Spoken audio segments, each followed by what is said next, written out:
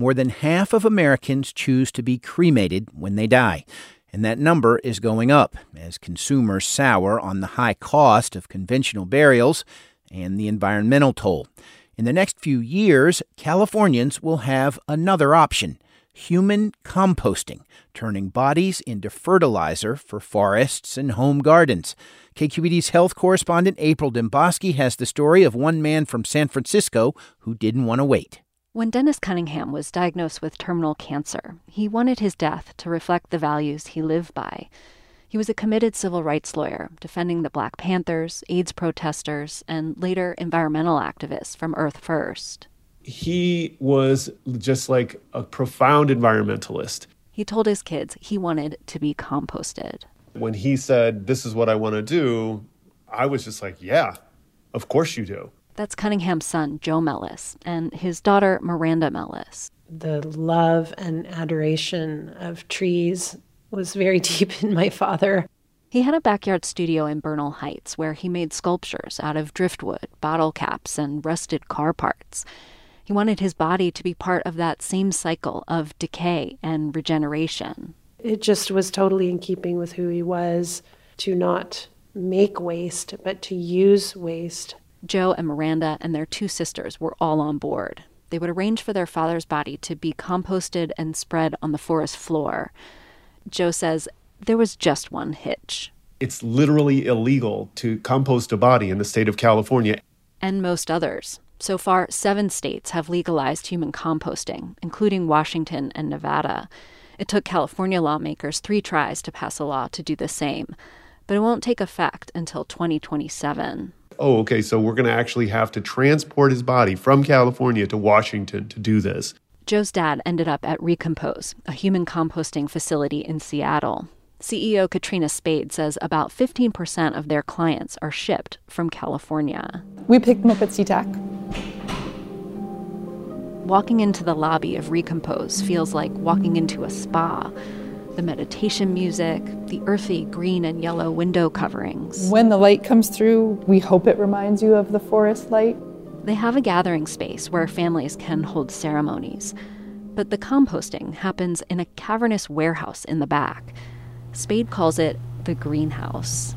These are active composting vessels. We have 34 currently on site. Each body gets its own white hexagonal cylinder. They're all stacked on top of each other in the shape of a beehive. What's that smell? I'm guessing that's straw today. Let's see. Sometimes it's a little bit like a barnyard. Spade says when a new body comes in, the staff lay it in the vessel on a bed of wood chips, alfalfa, and straw. Then they cover it with more of the same. The idea to me of being cocooned in that plant material, it's very safe feeling. If you were alive, it would probably be a little itchy, to be honest. This is when the microbes and bacteria go to work. The staff monitor the activity through temperature probes in the vessels. They usually start off around 65 degrees. And on day 2, or sometimes just 6 hours later after we've placed the body, we see those temps rise to about 150 degrees Fahrenheit. On their own? On their own. This is microbial activity only making that temperature rise. Under Washington state regulations, that natural heat has to be sustained for 3 straight days to kill off any pathogens. This is where Spade channels her inner 8th grade science fair nerd. 7 or 8 years I've been doing this, and I still, when I see that temperature spike, I think, holy mackerel, like, it just feels like some sort of miracle, even though it is nature. The body stays in the vessel about 30 to 40 days. Every week or so, the staff rotate it to let the air through. It's transforming, it's turning color, it's turning dark brown, everything is being consolidated, if you will. At the end, the staff removes any titanium hips or knees left over in the process. They grind the bones down to sand and mix them back in with the soil. The process takes about 2 months altogether and costs about $7,000. More than cremation, but less than conventional burial. And environmentally, it's way better than both. You're saving over a metric ton of carbon. The final product is 1 cubic yard of compost, enough to fill a pickup truck. And after that point is when either families can come pick up the soil or it can be donated to a land partner.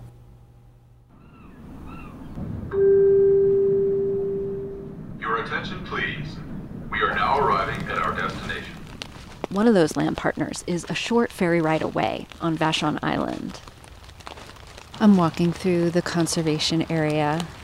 There are rows and rows of little seedlings that have been planted and packed in with human compost. After Joe and Miranda Mellis's dad died, most of his soil was spread in a place like this, in a forest in southwest Washington. Another portion went under a tree on his family's land in Michigan. This beautiful, really old, huge hemlock that my father was really in love with. Some of the kids kept some for themselves. Joe has a box in his home office in Los Angeles. Miranda buried some in the woods behind her house in Olympia. In Washington, human compost can be spread anywhere as long as the landowner says it's okay. So this tree, which is the one we're going to, is a vine maple, and then that's a Douglas fir. Oh, there's spider web. Oh, look at all these spider webs. We duck under a low tree with thin mossy branches. But so we'll go under here. Sorry, it's a little bit of crouching. Miranda has built a little altar underneath, a bowl of rocks and shells her father collected, and a crystal surrounded by a ring of pine cones. And then I meditate here, and sometimes I talk to him here. I think of this as like a telephone booth to the afterworld. Miranda says having her father here, the sense of his body giving back to the earth, it all somehow mitigated the pain of the loss. And she says it made her less afraid of her own mortality. After all of this, I think a few months ago, I thought, I think I want to do it too. Both Miranda and Joe say they also want to be composted when they die. I'm April Dimboski, KQED News.